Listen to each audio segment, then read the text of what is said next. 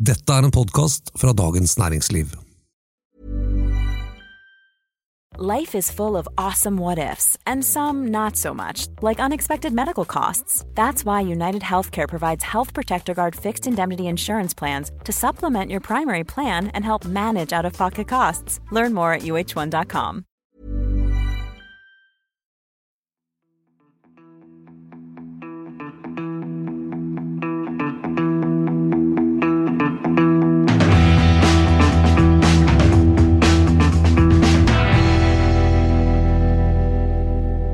Jeg savner Uber. Fantastisk teknologi, hyggelige sjåfører, lave priser. Og nå koster det igjen skjorta for enhver liten svipptur med taxi. Endringene i taximarkedet tema i denne episoden av Finansredaksjonen. Jeg heter Janne Johannessen og innholdssjef i Dagens Næringsliv. Jeg heter Terje Erikstad og kommentator i DN. Og jeg heter Tor Christian Jensen og skriver om aksjer. Uber jo blitt et svært selskap, og nylig ble både Uber og konkurrenten Lyft børsnotert. Men det gikk ikke sånn veldig bra i den første tiden på børsen. Hva var det egentlig som skjedde, Tor? Ja, nå skal man jo være forsiktig med å bruke ordet katastrofe, men jeg tror aksjonærene for selskapet så gikk dette her langt fra planlagt. Både Uber og Lyft gjorde da det som på finansk heter IPO, Initial Public Offering, altså en børsnotering kombinert med at de henter inn penger fra aksjonærene til selskapet, og for Uber sitt vedkommende så ble da denne aksjen notert til $45 per stykk, og de skulle hente inn, det var ca. $8 milliarder. Men det som man da ofte håper, og som de finansielle rådgiverne håper, som hjelper selskapet, at kursen skal stige etter børsnoteringen, og det skjedde jo langt fra. Den siste nå at kursen ligger rett over $41, altså et fall på 10-11%, og for Lyft så snakker vi om et fall på 30%, altså helt skrekkelig. Og det viser at selskap og tilretteleggere har bomma. Det som spesielt med Uber at de tjener jo ikke penger, taper jo masse penger, og det ikke noen utsikter i nær fremtid at de kommer til å tjene penger. Så det som har vært, eller skulle være deres salgsstory, var jo en fenomenal vekst. Men veksten har avtatt, så det de nå da får kritikk for, at de ventet jo alt for lenge med å gjøre børsnoteringen. Og det som kan bli problemet, at dette kan gå utover andre tilsvarende oppstartsselskaper, som avhengig av å få noen til å gi dem penger så de kan drive videre med tap. Og det kan altså bli vanskelig. Men altså, Uber har jo blitt stort, det har revolusjonert og disruptert taxinæringen over hele verden. Det må jo være liv laget for dette selskapet? Ja, jeg håper jo egentlig det, men det jo en grunn til at vi har kjørt Uber og hatt følelsen av at dette har vært billig, eller vi har fått en god pris.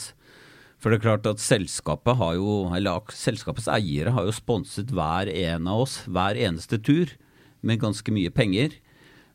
Og grunnen til at de har gjort det jo fordi de ønsker å ta knekken på konkurrentene, få dominerende markedsposisjon, og så skal de begynne å melke oss. Yes, det høres ut som Norwegian, jo.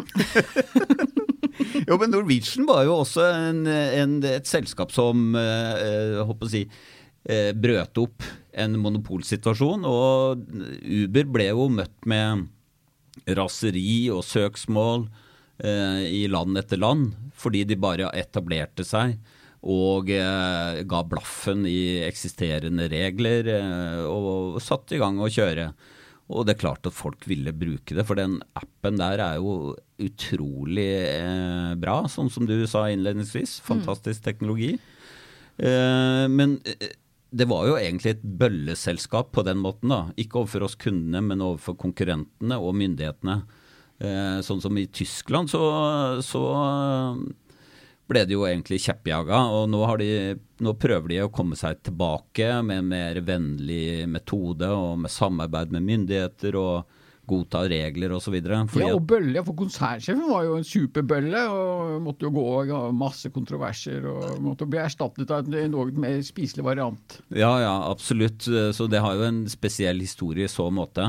Du skulle nesten tro de Han tenkte at han var Uber-mensch. Ok! men det interessant med Uber som da egentlig har levd på billig kapital. Og det jo andre selskaper som Spotify har jo også gått med underskudd i år etter år, men de får lov til å gjøre det fordi de har en god teknologi og skal ta en dominerende markedsposisjon før de begynner å melke kundene og gi avkastning til eierne. Og så tror jeg jo at når du så den mislykkede børsnoteringen til Uber, så setter det nok en støkk i andre investorer. Hvor lenge skal de funde et selskap som det heter, før de forlanger at det skal begynne å tjene penger? Men du forklarer jo da de lave prisene med at vi blir sponset av aksjonærene, men det jo også en annen ganske vanlig forklaring på de lave prisene, som særlig den tradisjonelle taxinæringen trekker frem. Og det at Uber også ja, for å bruke det ordet, bøllete mot sine egne sjåfører, og at de driver med sosial dumping. Ja, det var jo demonstrasjoner mot selskapet da det ble børsnotert, fra sjåfører som forlangte en lønn de kunne leve av. Og det ikke noe tvil om at det har skapt også sterke synspunkter eller sterke reaksjoner, den måten de behandler sjåførene på. Og det kom en forskningsrapport ganske nylig, hvor man hadde forsket på hvordan Uber-sjåfører i London så på sin situasjon. Og det interessante med den forskningsrapporten var at de var delt nærmest i to. Det var en del som syntes det var veldig bra å ha den friheten, være en slags selvstendig næringsdrivende, kunne kjøre når det passet dem. Og de likte det.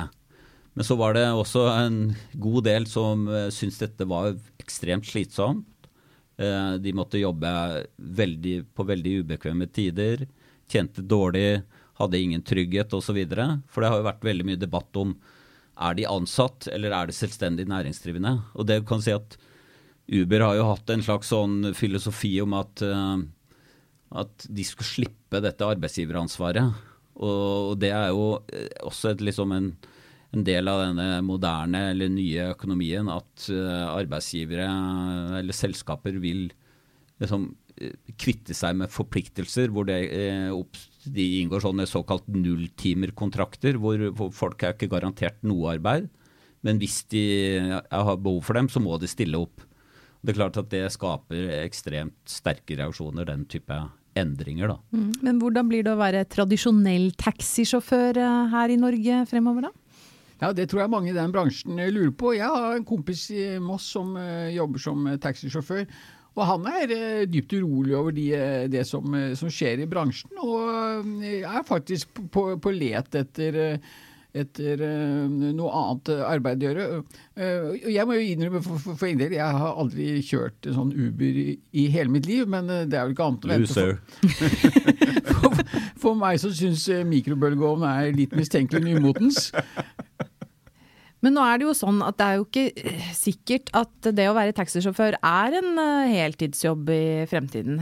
Konkurransedirektør Lars Sjøgaard skrev jo nylig i DN at det kommer til å være færre enn i dag som kan ha taxi som heltidsjobb, og at det akkurat som i andre næringer i omstilling. Vi jo også næring i omstilling, så da må vel kanskje man finne seg det at taxisjåfør, det på en måte en biinntekt.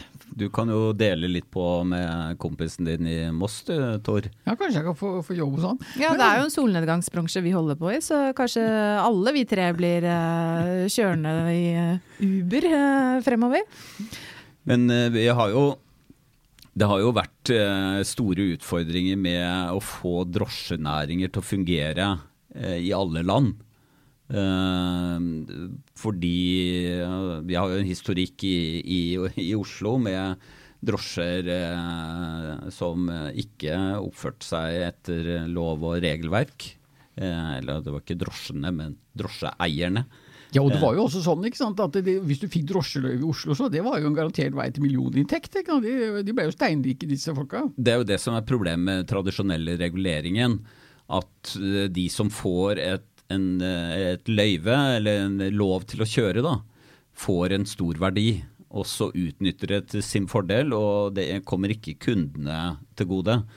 I New York, de berømte gule drosjene, der var det jo også det å kunne ha en sånn gullmedaljong der borte, det var jo helt fantastisk hvis du fikk tak i det. Og der har jo New York Times nylig avslørt hvordan disse prisene ble pumpet opp, og så ble de løyvene dumpet på nye aktører som ble sittende med kjempemye gjeld for å betjene det, og de klarte aldri å tjene inn nok penger til å dekke det, men de som solgte løyvene, de kom unna med en supergevinst. Så det liksom ingen enkle metoder å regulere denne næringen på, som har fungert. Og tidligere var det jo også mer krevende å være drosjesjåfør når du faktisk måtte... Ja, for da hadde de jo unik kompetanse. Altså, da måtte de ha kjentmannsprøve, og du måtte kunne hver eneste krik og krok i byen. Men nå løser jo GPS det. Du trenger jo ikke å kunne opp ned på et kart i det hele tatt for å kjøre rundt. Ja, nei, jeg bodde noen år i London før man fikk Google Maps. Og det er klart, de drosjesjåførene i London den gangen, de måtte gjennom en enorm sånn kjentmannsprøve og kunne krinker og kroker i den svære byen uten å hjelpe. De kunne jo ikke sitte med et manuelt kart hele tiden. Da ville de jo ikke klare å gjøre jobben sin, så de måtte jo huske dette her.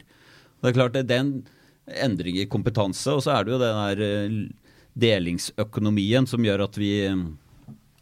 når man kan bare søke opp en bil på appen, og så er den i nærheten, og så henter den deg, og så frakter den deg til et sted du skal, og så henter den ny en rett i nærheten der, så er det jo faktisk en ekstrem effektiv utnyttelse av de bilene som allerede er på veien.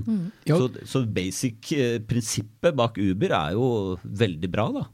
Ja, og det er klart, altså, den tradisjonelle taxinæringen, de må jo bare akseptere det. Altså, de må finne seg i å gi et tilbud at det er biler tilgjengelig når folk ønsker å kjøre taxi. Sånn som i gamle dager, du sto i kø i julebordet, med jo fare for å bli trakassert og slått ned. Du kunne stå timesvis i kø.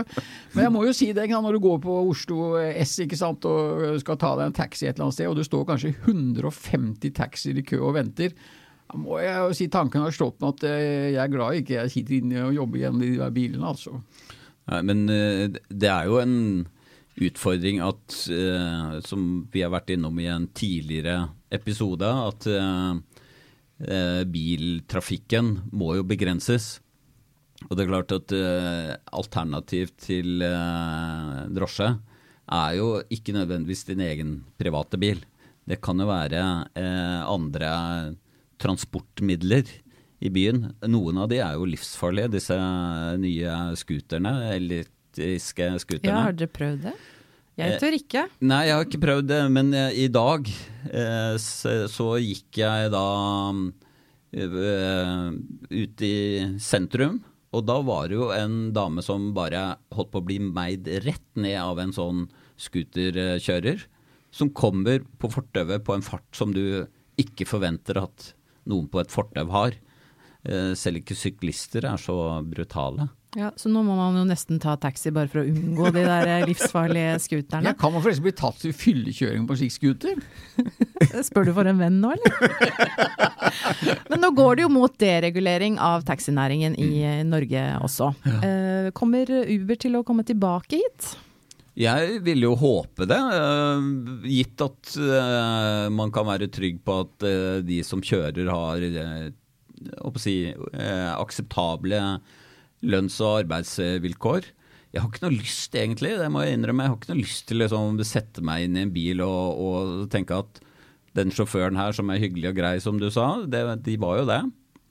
Egentlig nå utnytter jeg deg, eller nå får du bare noen få lusne slanter for å gjøre en decent jobb. Det synes ikke jeg er noe ålreit i hvert fall. Hva synes du vi skal snakke om i neste episode? Send en e-post til finansredaksjonen@dn.no. Teknisk produsent har vært Oskar Bremer.